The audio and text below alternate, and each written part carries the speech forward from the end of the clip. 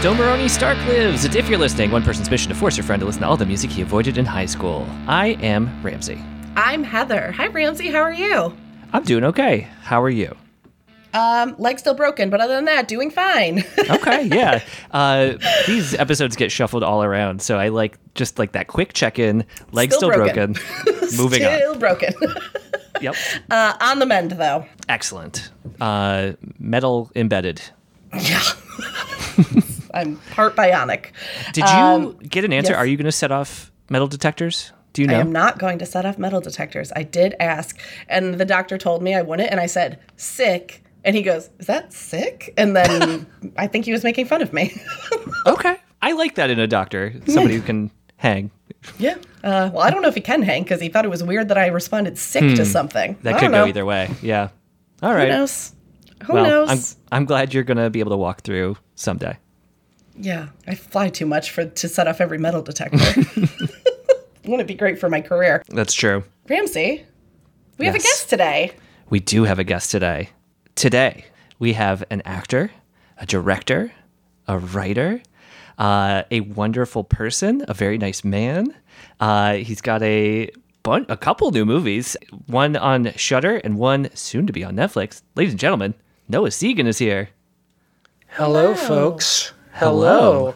Welcome. I'm so happy to be here with you guys.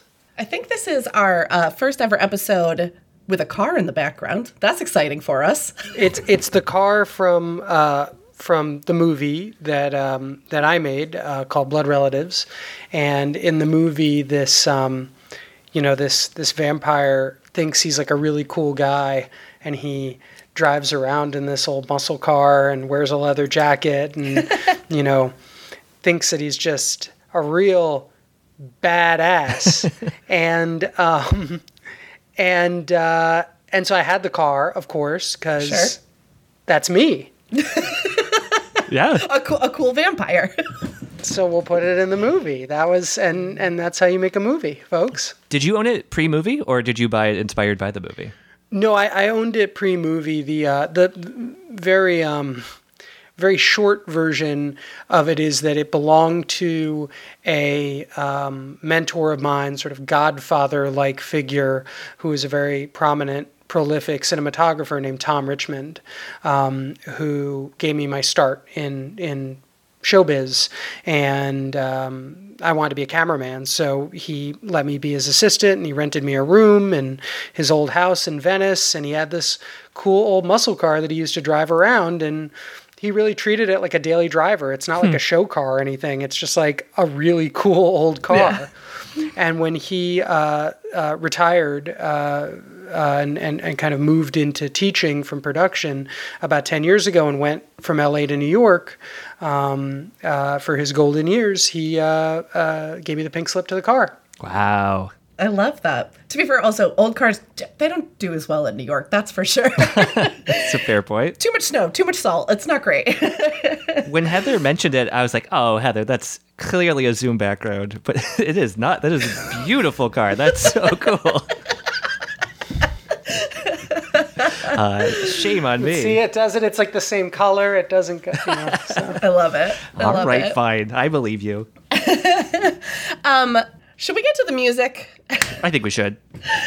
Noah, do you want to tell Ramsey what album we're doing today? We're doing an album called Wiggle by Screeching Weasel. Great. When we were getting ready for this podcast, we realized I have 100% always thought this band was plural. Thought it was multiple weasels, not a singular It's only weasel. one. Just one weasel. Only one. So I don't know a lot about this band. I'm familiar with their existence. So this album is 2009. Is that right? Is that incorrect? No. No, 93. Sorry, that was the first thing that came up, and I was like, that seems extremely wrong. 93. Okay, great. So how did you get into this band? Was this your entry point, etc.?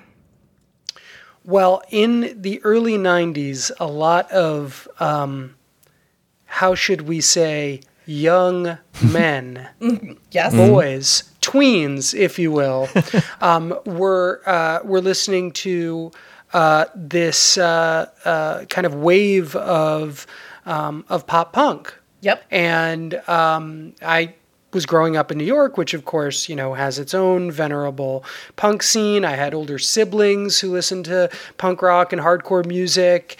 And, it just sort of, there was a moment when I became old enough to start listening to my own music, which was probably right around when this record came out, that it would make sense that I would listen to punk music, pop punk music. And one of the record labels that was sort of the record label that, was the record label where Green Day started out and Operation Ivy put out their famous record, was this label called Lookout Records. And, pre everybody having access to the internet, they would send out with their 7 inches or with their CDs, copies of their catalog, which were basically just folded up posters that on one side had like some cool illustration and on the other side just had a list of records, just had a list of like, these are like the 85 records we put out in like the last 10 years that we've been in business. Are we talking like little thumbnails of album covers or just straight up list? Sometimes I think it was just straight up lists, and then sometimes there were thumbnails of like a record that was about to come out, or maybe some band that was popular for the in terms of at least for them, for a small record label, and one of their most prolific bands was this band Screeching Weasel. Yeah. And, and they, again, this is, an era where there were compilation records and the artist behind Screeching Weasel, this sort of one unifying band member, is this gentleman who's still recording with his band. His name is Ben Weasel. Foster is his legal last name. He is a very colorful character, and a lot of the other bands would name check him on their records. Oh. So there was this sort of like, there was this infamy, this sort of legendary status that as I would like order a 7-inch off the back of this catalog, right? Once every 3 weeks, every time I could come up with a little bit of money, or I would go downtown to a record shop where I knew they would have their, Lookout Records or CDs. I kept hearing about this band and this guy. I started listening to his records, and this record was the first new album that came out when I was a fan. So it was like a big deal that like, I'm going to listen to new Screeching Weasel music. And it became the soundtrack for my teen years. I love that. Which I do feel like those years are just extremely formative, obviously, for the type of music fan and fandom you'll then follow. Are you, did you follow on like the pop punk path? Like, is that like the genre you stayed in? Where did your taste net out? I mean, after Screeching Weasel, I became a really diehard, to the same degree level fan of the Replacements and Paul Westerberg. Mm-hmm. And so that kind of, and I feel like there's a, that Venn diagram looks like an eclipse. It's pretty close, pretty big right? Circle. Yeah, it's a pretty tight circle especially comparing like Ben's voice and Paul's voice artistically. I think that they're talking about a lot of the same stuff. So big super fan when it came to that. And then in my old age, I've really embraced my, fifth generation, like New York trash bag, neurotic Jew, and just become like one of the world's biggest Billy Joel fans. Oh, wow. That's great. Love that for you. Peppered throughout there's obviously just like, as I grew older, I became a huge Prince fan. Growing up in New York, it's impossible to not, especially growing up in New York, like in the 90s and the aughts, like Jay-Z is like a huge part of my life. But, I think in terms of who I'm sitting around identifying with, I mean, now it's Billy Joel singing Vienna. But when I was like 12, it was Ben Weasel on Wiggle. I mean, I still I feel like so was this what your older siblings were listening to? Because I'm making an assumption. I think we're all about the same age here, and so I feel like 93 is I feel like that's a little young to be into kind of cool punk, still like a pretty little kid. But so I'm curious if that was like the influence of older siblings, and like if your siblings were listening to this type of music too. I had a cool older sister who listened to punk rock and went to punk rock shows. Cool.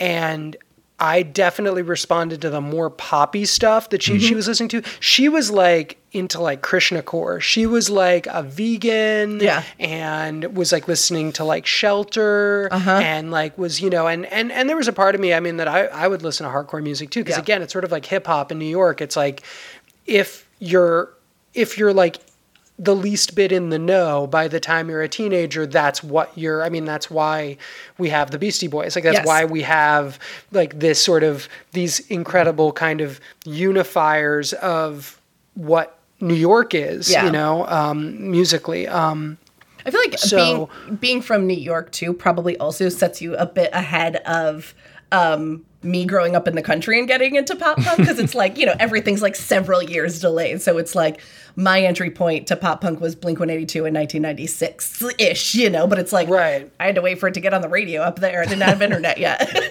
No, and I mean, that was the thing is, none of this stuff was on the radio. I mean, Green Day was on the radio. Right. And I was a Green Day fan, even though it was, considered to be sellout music. The mainstream one. Yeah, but the thing about it is that all of the Green Day stuff was still so thoroughly connected to, they kind of, even though they sold out by becoming rich and famous, they didn't sell out their buddies. They didn't sell out where they were from. They went on tour.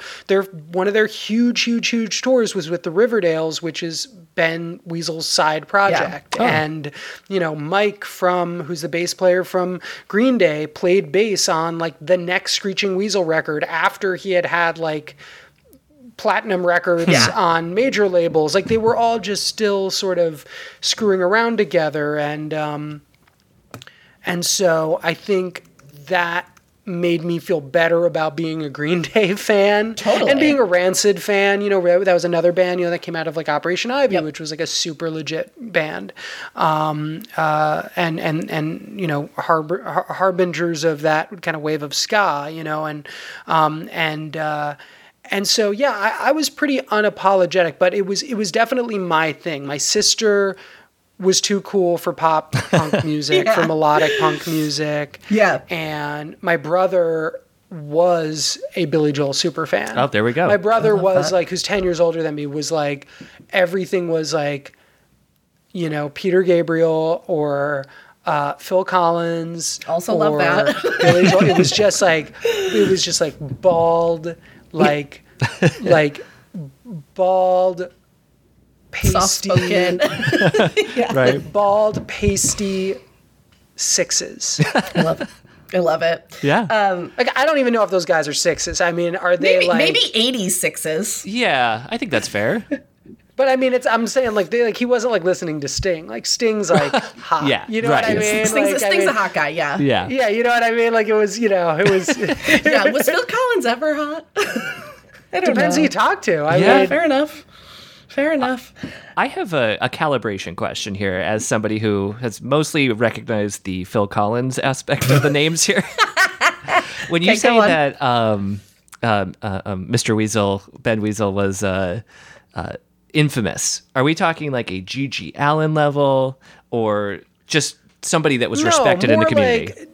I think respected in the community and, very uncompromising, which of course is rare when you're talking about like 20-year-old kids in a van. Like all you expect to do is compromise, and he was uncompromising, and and also he is like, I mean, for lack of a better term, he's kind of punk rock. Like he's not always in a good mood. Like he's not always going to tell you what you want to hear. Like he's he's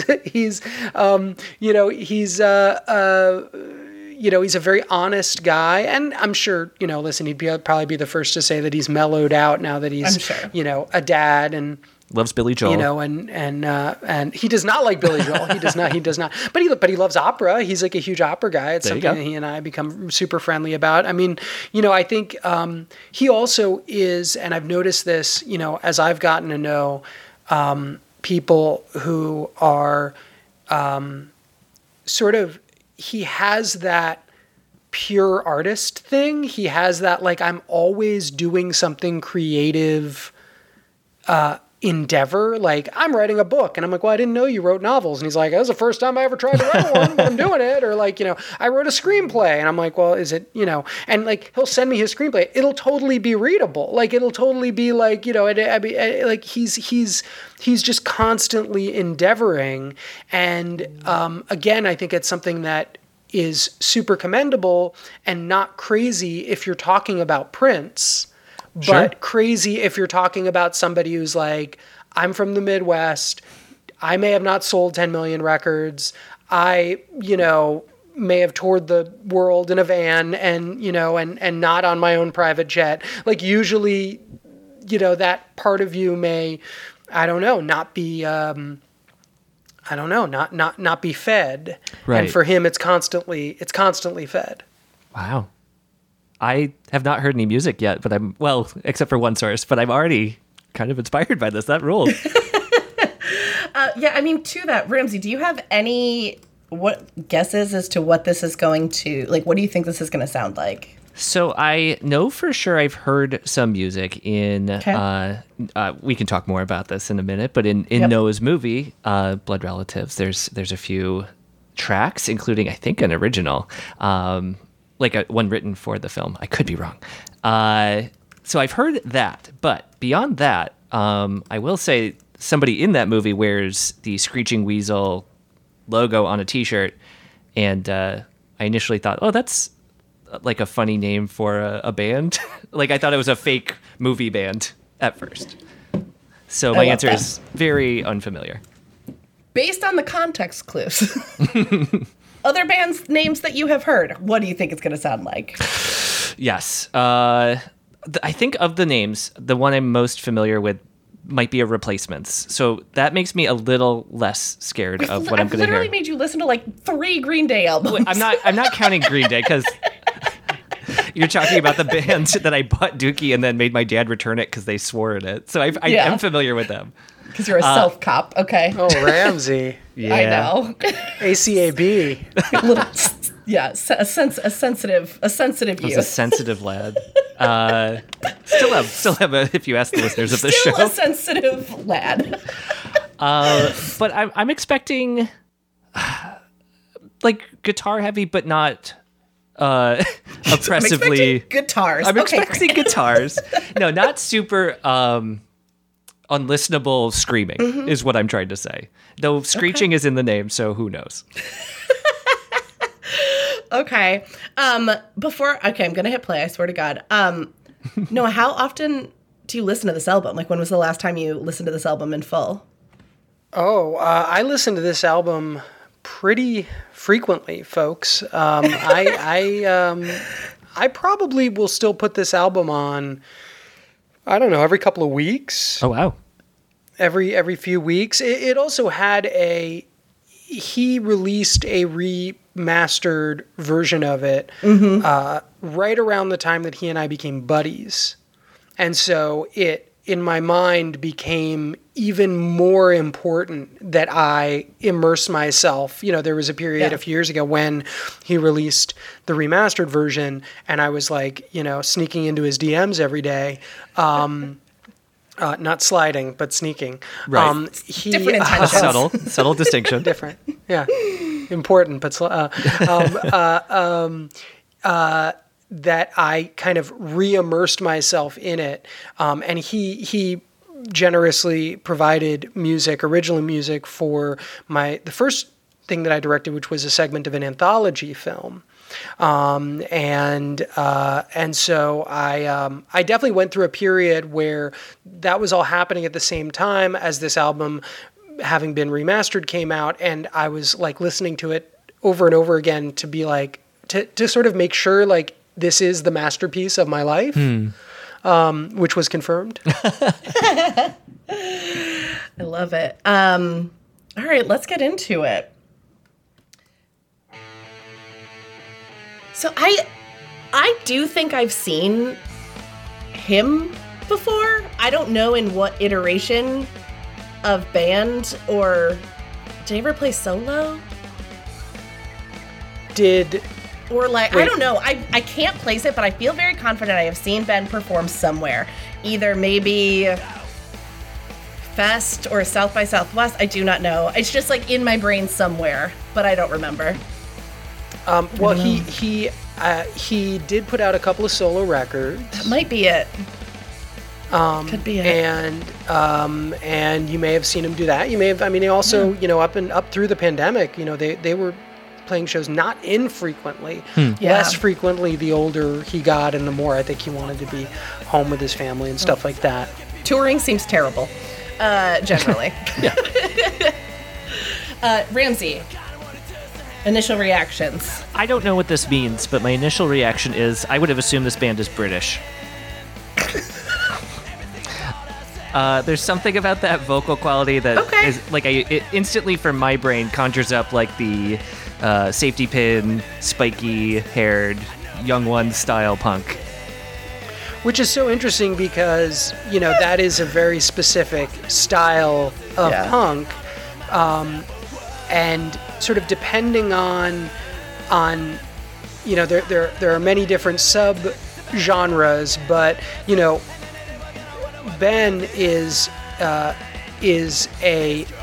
such a huge Ramones fan. And the Ramones, they were leather jackets that were sort of unadorned, blue jeans and Converse or like engineer boots. Like they were much more, it was a different look. It's a different aesthetic than what you're conjuring up. And, depending on who you talk to, sort of like you're one or the other. You're kind of on one side or the other.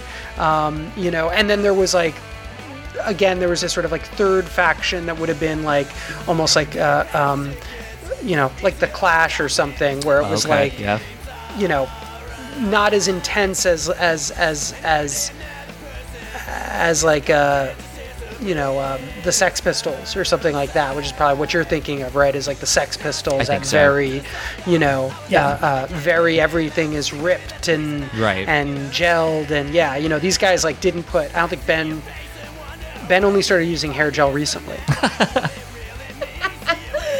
But I mean, I knowing like what your like musical history touch points are, Ramsey, like I kind of see it because like I've made you listen to lots of pop punk, but I've made you listen to probably more recent pop punk that is like a little more radio friendly, a little less, has like that 80s touch of punk to it. And I think you're maybe just associating all kind of like 70s and 80s punk into like Sex Pistols. I think that makes sense, yeah. I think it might be, I think you might not have the ear for the nuance yet, which we're working on getting you there. That's the goal here. Yeah, there we go. I will say, weirdly, I am not embarrassed to say, through Wes Anderson, I'm very familiar with the first Ramones album. I did explore that. So you bringing that up, I am embarrassed to not make that connection. I can hear that in the music for sure. There's funny enough, and I forget when it was. It was probably right around. When was it? When did they They covered an entire Ramones album. Oh wow! Oh yeah, it was right before this. They covered the self-titled Ramones album.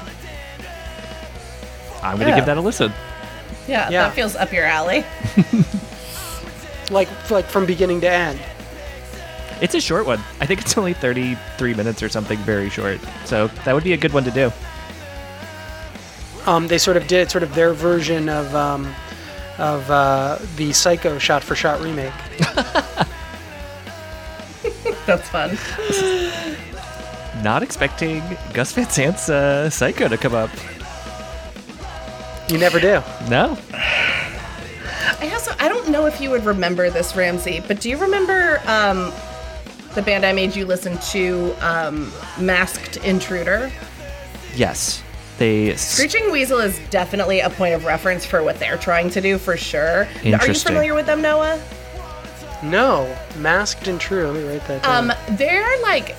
They're kind of a joke band, but not totally a joke band. I think they're from, like, Madison, maybe. But I think, like, they're like doing a play. They have a whole bit where they're like broke out of jail, basically, and they're like they sing a lot of songs about committing crimes and that sort of thing. Committing crimes, yeah. But they're playing off of like classic, like 80s and 90s punk sounds, and this has definitely got to be a point of reference for them. And I looked up; they have toured together too, so it absolutely makes sense. But I think that's probably the thing I have played you that might be the closest sonically for you, Ramsey. Okay, that makes sense. I don't really remember what they sounded like. I just remembered. You just remembered they were fake criminals. I remembered the premise, wearing thin. Yeah. One of the sort of hallmarks of this style of music, but specifically of Ben's music, the Screeching Weasel music, is this sort of this kind of solo that we're hearing right now, which is, just a handful of notes that tend to sort of carry you through the whole song as you would a solo, but also as you would the melody itself. It's something that you hear with, I think, a lot of the bands that came up at the same time, but it's such a hallmark of commitment among Screeching Weasel. Yeah. That when you listen to other bands that you would consider to be sort of, of the same ilk, other Lookout Records bands, Mr. T Experience was a big one, the Queers were one. It really is sort of, the ante is upped by Screeching Weasel. This is such a specific question. I've never really asked this on this podcast before, but we don't have a ton of parents on this podcast. I am curious too. I have nieces, and I try to make them listen to the music I listen to, and they don't like it at all. Do your kids like any of the music that you listen to? I mean, they like, they like Prince. That's fun. Good choice. They like Prince. They like a lot of the pop music that we listen to in the house. They like Lady Gaga and I think they like Sia. I think it's a little harder with stuff like this that's so dependent on being lyrically connected to it. If you're like 3 years old, you know what I mean? Totally. It's just something that I find. My nieces are 10, 9, and 3, and so they're starting to have their own tastes, which is interesting. But a thing I'm finding very interesting with the children I know is they're unmoored from time because they just watch things on YouTube. So my 9-year-old niece's favorite band is the Spice Girls, which is so interesting to me. So I'm just curious how other children are. Yeah, I don't know what the kids. I know there's a British band from the teens called a girl group called Little Mix. Oh yeah, June I know is Little really Mix. Into. Yeah, yeah. June's really into them, and because of that, as you said, that unmooring, that sort of the flat circle. It's so funny. Another thing, this album has kind of a lot of songs for being 38 minutes long. Oh, the Ramones influence yet again, I think. Yeah. That's punk rock for you. Yeah, absolutely. Which I try to carry that ethos through to what I do, which is, solve the problem with every screenplay, which is that it's over 90 pages. and then solve the problem with every movie, and it's over 90 minutes. So yeah, I believe strongly that you can, hit them hard. This is this song, High School Psychopath, is 2 minutes and 7 seconds. I'm gonna steal that. I work in branded content. None of that should be more than 90 seconds. Yeah. No. Done. Nobody knows. You get in, you get out. You make your point, you're done. Yeah. Drop your product in, get out of there. Noah, how did you? Was it just a matter of? It wasn't sliding, sneaking into DMs that you started a friendship here, or? Well, I hope he's listening, so you can set me right, because he is.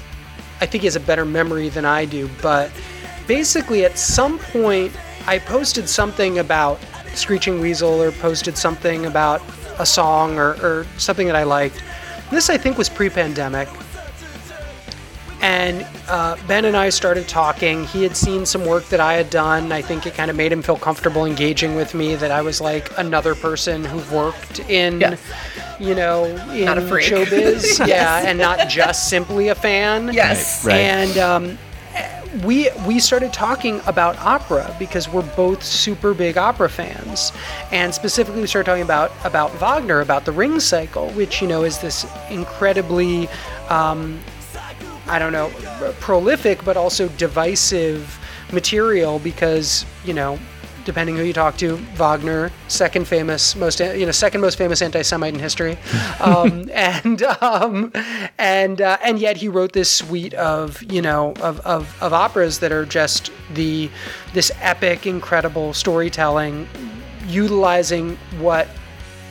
We call them leitmotifs, but basically utilizing, what you hear when you hear like Peter and the Wolf, like this idea that an instrument or a melody can be part of a story and can be layered onto each other and itself, and used dramatically. And anyway, he and I got to talking about that stuff and got really into it. And as I said, he's super creative, and he had been writing and he had been thinking up ideas for films with no ambition to necessarily direct something, but just to say, well, I've never written a script, I'll try that today.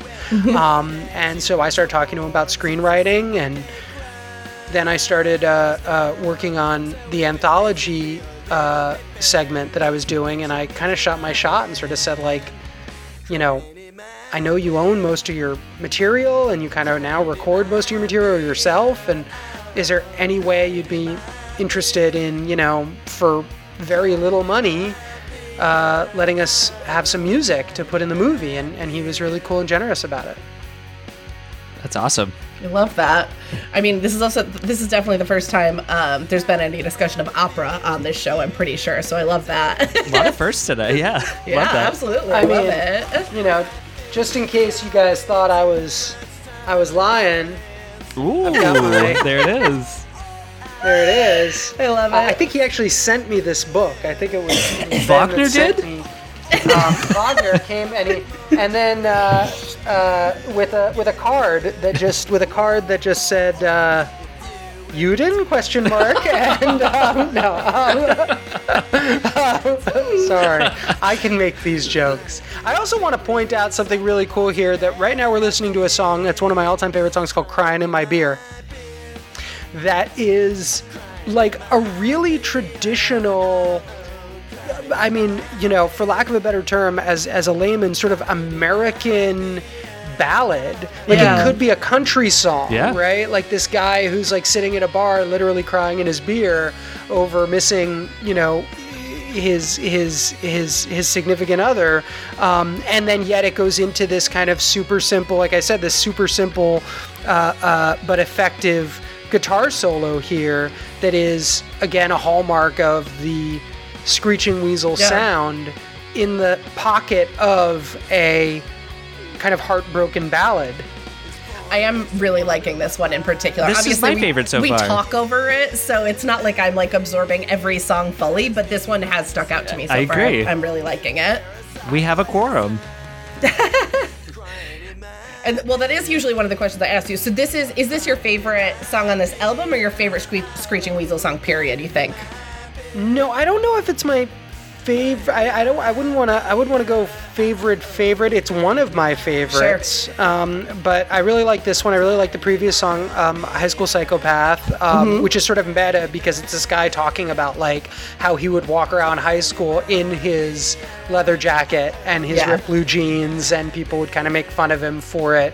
And so I like the idea that like the guy who the song is about the song. And it wasn't written by Ben. That one was written by, I believe, the bass player, funny enough. But there's a song on this record that that I put in the movie, in the movie I directed, that's coming up, I think, in 3 or 4 tracks, called Second Floor East. That's one of my all-time favorite songs. Cool. This movie, I'm interrupting you to say, is on Shudder and is very good. And I would like to recommend it. It's on Shudder. It's on AMC Plus. Ooh, I missed one. It will soon be available on other video-on-demand VOD platforms. I love it. It's highly recommended. I love it. This song, I like less. This is Too Angry for Ramsey. Yeah, for Ramsey's sensitive soul. I could have called that. I know. How do I feel about the dropout? Huh? How do I feel about this dropout of instruments here? It's not a dropout. I think it's just happening over your headphones. Oh. I think it's just Zoom. Well, then I'll cut that out. As the artist intended for the music to be heard. To have it come over a through Zoom compressed. Yep. Wow, Zoom is isolating the vocals very nicely for me. Yeah. I think it's smart enough to do that. I think that's the point, is that it's like got a noise cancellation. I'm impressed. Well, the instruments are all back now. And this song is written by Ben and a guy who goes by the name Joe King, who had a band, has a band called The Queers, who next to Screeching Weasel are sort of considered to be like the kind of godfathers of this generation of pop punk. And they've done a lot of like they're like really into like sort of like surf music. Like a lot of their stuff kind of veers to this direction of like the Beach Boys and harmonies, and a little bit more produced, a little bit anyway, very interesting band as well, The Queers. Are they a Lookout band also? And they were also part of that same generation of Lookout Records. But like, I mean, this is like a dance song. This is like there's something sort of unabashedly kind of not just poppy, but like again kind of like 50s, 60s melodic American early rock is sort of happening here under the guise of like a bunch of kids with electric guitars, and probably not optimal anything else, accomplishing it and still accomplishing harmonies and and all that stuff. And that's something that I think is really interesting about Ben, having gotten to know him, is that even as a young person, even with limited resources, and even with what we would consider to be probably compared to opera, or compared to Prince, or compared to Steely Dan, a sort of quote unquote like basic instrumentation, like there was still this ambition, there was still this ambition for things to be kind of perfect within the confines of what this was, and I really appreciate that, because I think people do that with like movies, and they go like, oh yeah, this movie's real raw and gritty, and it's like if you do that with music, you're sort of like, people kind of discount it, and people don't think that it's like as cool and indie, and it's like, no, it actually it's just as hard. It's just as hard to make something like that, I think.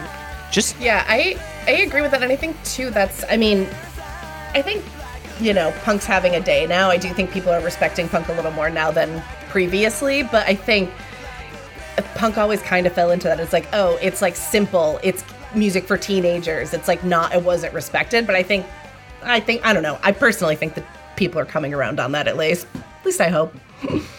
Yeah, I wonder, it reminds me of like horror being kind of that for film at times, where it's like it's simple, it's cheap, it's easy to just crank out stuff, but people have done like incredible work in that field still, and it's getting more and more appreciated.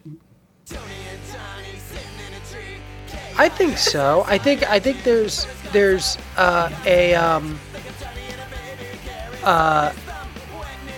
well, I think also there's like, you know, Ben is older than Ben is Gen X. I mean, like, these are people who are like, is this my life? You know what I mean? Yeah. You're either gonna do it or you're not. Like, you're either gonna totally forget about it or not. And you know, it's funny. Like, I made a movie. I didn't direct it. I was in it. A movie about this band, The Germs, who were sort of widely considered to be sort of, you know, what the Ramones were to LA, or the Sex Pistols or the Clash were to London, the Germs were to Los Angeles, as far as sort of this kind of like the nascent but, you know, hallmark early punk band, and so much so that someone made a movie about this band and hired me to be in it, and I played the drummer, and you know, a couple of the people who were in the band had passed away, and a couple had continued to work in the music industry. Pat Smear, who was the guitarist, went on to play with Nirvana, and he's in the Foo Fighters, and Darby Crash, very famously, who was the lead singer, passed away the day after John Lennon did. Oh, wow. So very early on in their careers, and Don Bowles, who I played the drummer, continued to kind of gig, but Lorna Doone, who recently passed away, who was the bass player, who was like this super important figure, right, in punk history, and you know, was a young woman being a bass player, you know, before, I think probably before Kim Gordon was, or before, you know, before the Breeders and before the Pixies. She had like moved to New York and become a photographer, and was just like, this is what I do now. And so, like, I guess my point is that's a very long-winded way of saying, like, there's a whole generation of people who kind of either chose to keep rocking, or just be like, no, that was what I did when I was a kid. Right. And now a lot of those people are like, I'm a grown-up and I've got kids, and I guess I have to own up to this. Yeah. I mean, I was never a touring punk musician or punk to that level, but it is funny. Like, not yet. Don't plan on it. I like regularly showering. There is just like an ethos to it, though. And even in like, I'm extremely working corporate America at this point, but it's like, there's a contingent of us who are recovering punk kids, you know? And it's like, I do feel a camaraderie with the people who I work with, and have worked with, who are like from this world, because I do just think we kind of approach things, at least in a similar way, mentally at least, because you had to be a certain kind of kid to grow up listening to punk, especially in the like before we had the internet, and it was, you could just find whatever you wanted. You had to seek it out. Totally. And I think so many of us who are probably closer to our age, our generation, look at it as this sort of unifying, you know, this sort of this, you know, these are our comrades, these are our brothers and sisters in arms. And then the people who are like 10 or 15 years or 20 years older than us, people like Ben, are like, what? No, fuck you, get away. Right. You know, like, they're actually, and you're like, wait, you're like a middle-aged person in a bad mood. And they're like, I was a fucking kid in a bad mood. I'm just in a bad mood. That's why I did this shit. Yeah. And you're like, oh, you're for fucking real? Oh, you're like, you know, I love that. This is the song from this record that is in the movie, which is it's a really poignant song, guys. It's like a really kind of beautiful song. What's the name of it? It's called Second Floor East, and I wish I could tell you. I should have at some point asked Ben what the reference is. I'm assuming it's somebody's apartment. Because it's sort of about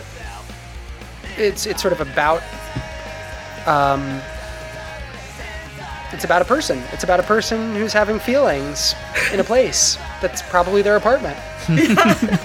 Where a lot of people have feelings, to be fair.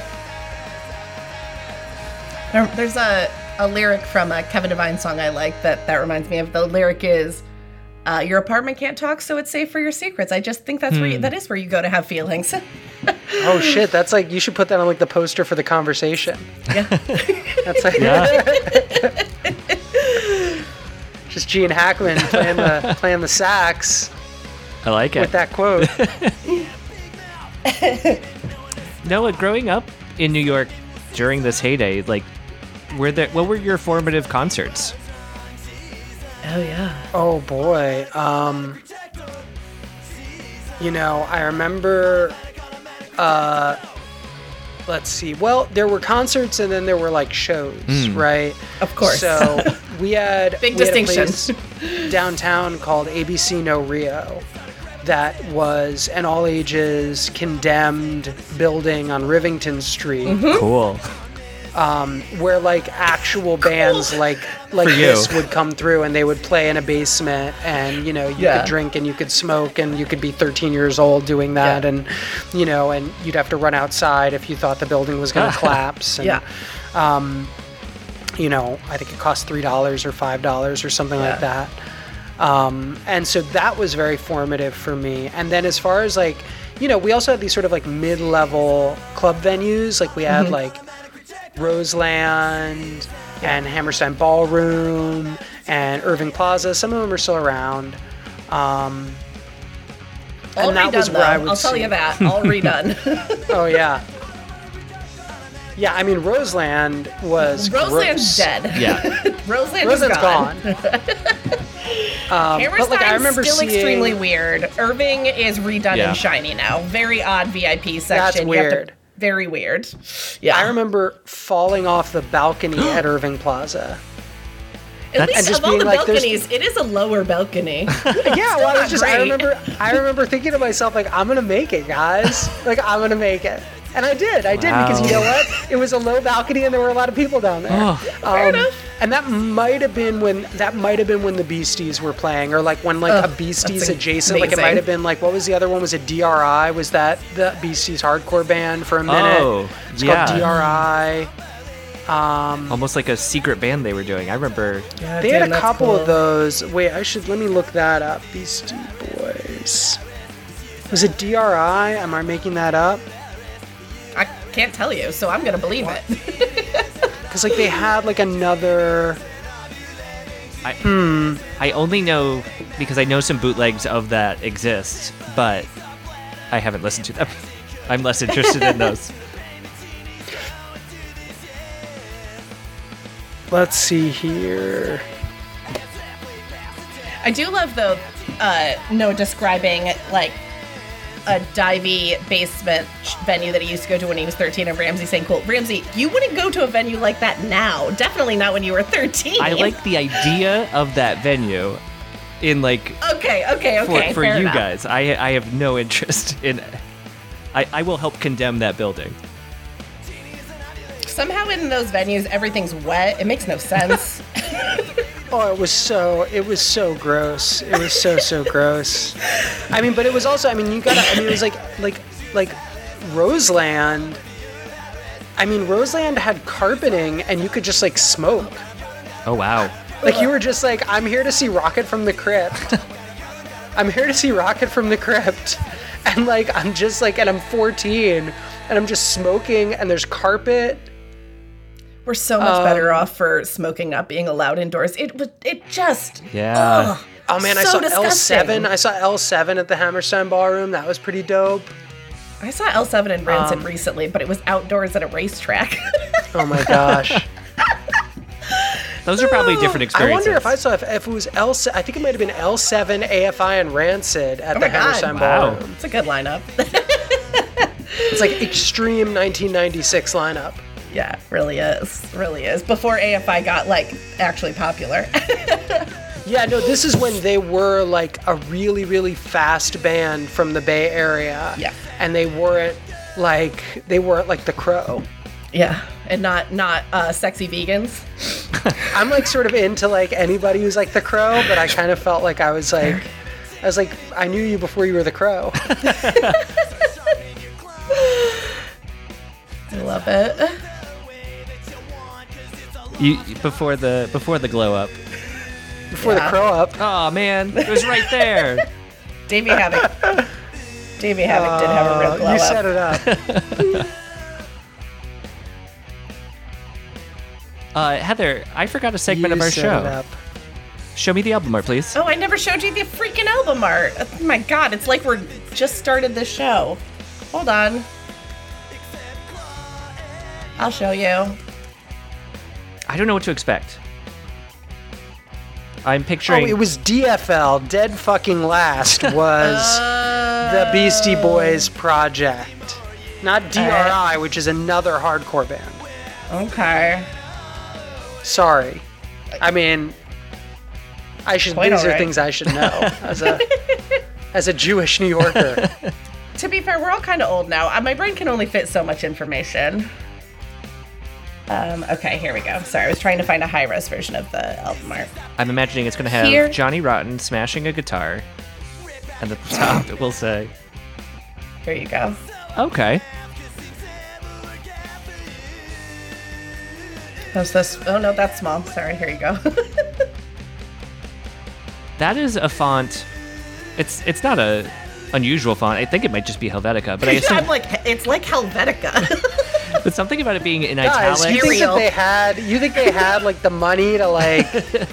You think like they were like out there designing? I mean, the funny thing is that Ben is gonna text me after all of this and be like, he's gonna listen to this and be like, I designed that font personally, motherfucker. Like, please tell us if this is a custom font. I would like to know. I like the illustration a lot. I like this a lot. This is a great cover. It reminds me. It evokes Twin Peaks to me, but I think that's just the italic Helvetica. And the black and red. Yeah.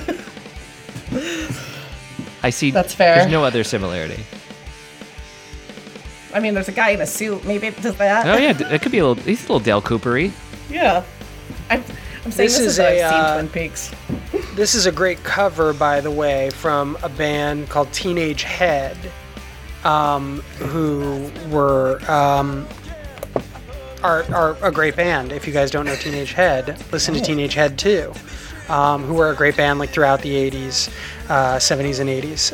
But also, again, like the little bits that are probably coming through right now are sort of this like kind of, you know, it's like American Graffiti or something, you know. Yeah. It's like yeah, the melodic OOs do remind me more of the Ramones on this one too. I can hear it. Yeah, I always appreciate how unafraid any band is to go whoa. Yeah. I love a whoa. Yeah, we do. It's some of my favorites.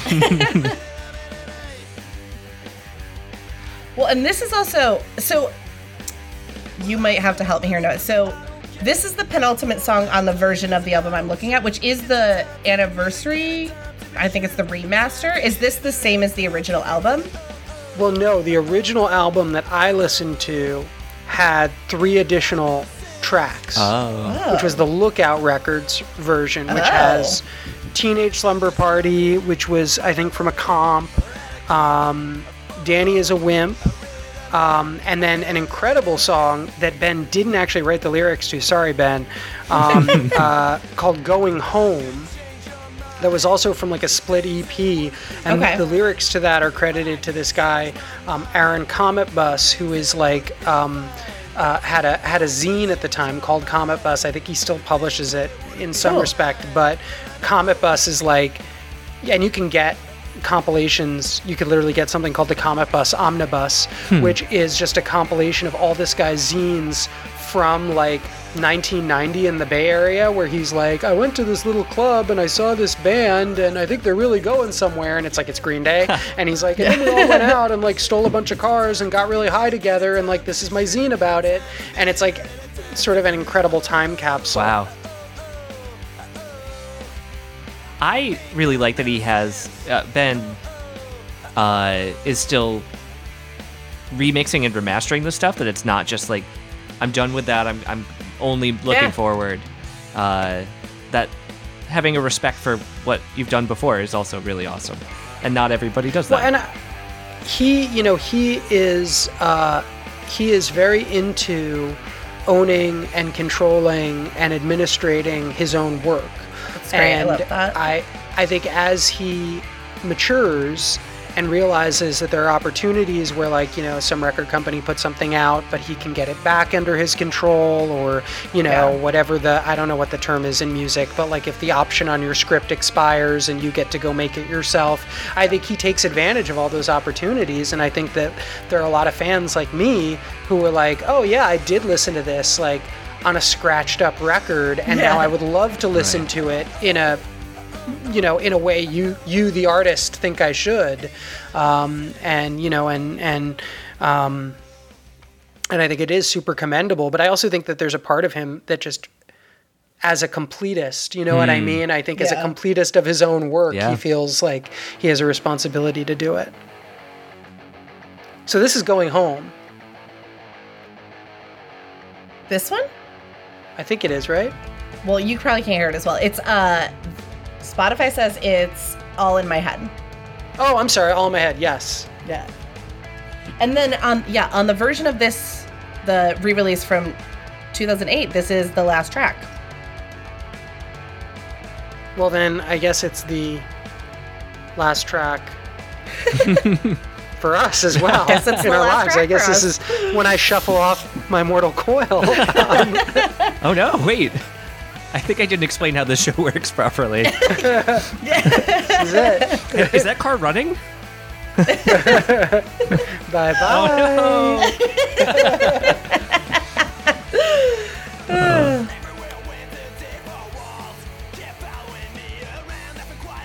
And so wait, you said this song was on the original release or no? Yes. This song, cool. It was the original, or I should say the release that I had growing up had this plus a bunch of bonus tracks. Got it. But I think it predated an era when you would be like, here's bonus tracks, and it was just like, here's the record. Right. Like, this is all the music we could fit on a CD. Yeah, oh, totally. But like, appreciate multi-part harmonies where one of them is just screaming. Yeah, same. Yeah. Yeah, I mean, for you, Ramsey, like, I know you don't love yelling generally, but like, how is this sitting for you with like the different things that you have come to appreciate a little more? I think that's true. Yeah, when you guys were talking about like how people of a certain generation have a shared language through this show, I'm now able to fake that, and I do thank you for that. Yeah, so you can pretend. Yeah. This, because he's kind of walking that line where there are these ballady ones, and then it gets more aggressive in this one. It's not consistently, what's the word I want? Awful. It's often good. It's not offensive to me, and so this is really working for me. I love that. I also think like there's something, even if we're not sitting here dissecting the lyrics, of course, there's something. There's a desperation that I think that if we think about, like, not to get too heady, but like, again, like sort of great American music, whether it's like blues or whether it's Paul Westerberg and the Replacements or Dylan, there's like this sort of like thing that what's the word? I don't know. The tone and timbre and tenor of his voice is actually helping. Yes. Yeah, it's really conveying the emotion, and it's not just one note the whole time. I agree. Ramsey, how did this overall as an album, how'd this do for you? Overall, I really did like this. And knowing how lyrically dense it is, you can tell just from listening to it while talking over it over a Zoom connection that that it has more going on than some of the stuff we've listened to. Totally. I'm definitely going to give this another listen, and I'm also going to listen to that Ramones cover album. I'm curious about that. Yeah, I feel like that's a great entry point for you. Yeah. And also, I mean, if you listen to like Ben's later stuff that he did solo, I mean, he's doing like covers of like Linger by the Cranberries. I mean, cool. Like he's really like he's definitely as he did a rock opera. He did a punk rock opera that he released. Cool. But then at the same time, I mean, the last couple records, which included songs that we put on the movie soundtrack as well, are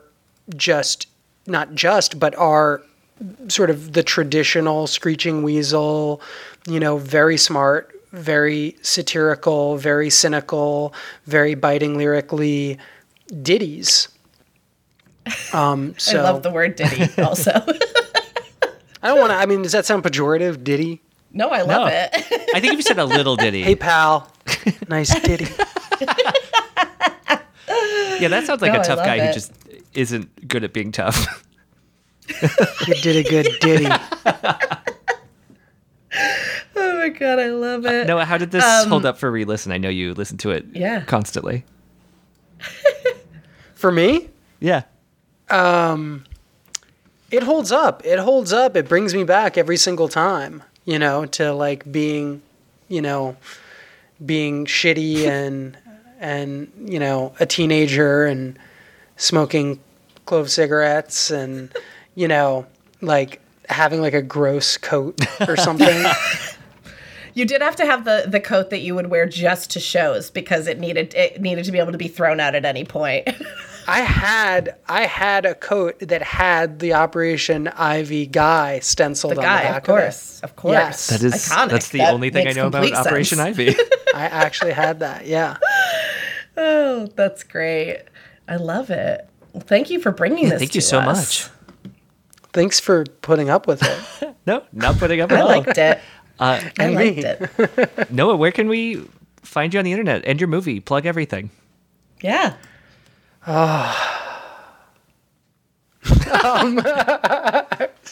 It's a dramatic comedic pause. I love it. I am, if there is social media, you can find me on that under my name or usually under Kid Blue for as long as free speech is allowed, right. Folks. So another week. I'm just here for the 1A, baby.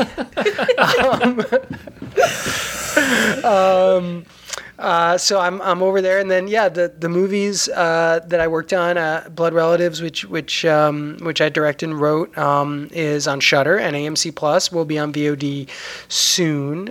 But Shudder is a real heck of a deal, guys. I mean, you can get a free trial and check it out for yourselves, but it's like $5 a month. And if you watch like one or two cool spooky movies, I mean, it's less than a subway ride, right? What does a subway cost now? What could a banana cost? $10? It might cost $10 now. I don't know. It's $2.75. I think if you're trying to get back home, it's more than $5. That's the move. Yep. Is they should charge you. Yeah, it's like they should go full Escape from New York and charge you to get into Manhattan or out of Manhattan. I don't know. When I was a kid, it would have been to get back into Manhattan is what they would charge you for. But no. Anyway. Don't give them ideas. So that's Blood Relatives. And then Glass Onion, which is the new Benoit Blanc mystery starring Daniel Craig as the preeminent detective of our day, is going to be on Netflix. For Christmas. Yeah. It's my Christmas gift to you. Thank you, Noah. That for us. So direct all the tweets at Noah. Let's just say thank you. Yes. Ramsey, how about you? You can find me at Ramsey ESS everywhere. Heather, how about you? At Heather Shea, SHAE, on all the places. What if people want a bonus episode every other week from us? If they want a bonus episode, head on over to Patreon. Sign up. It's fun. Yeah. It's less than the cost of this demonic subway ride that Noah invented. It is less than that. I think that's it. All right. Bye. Bye.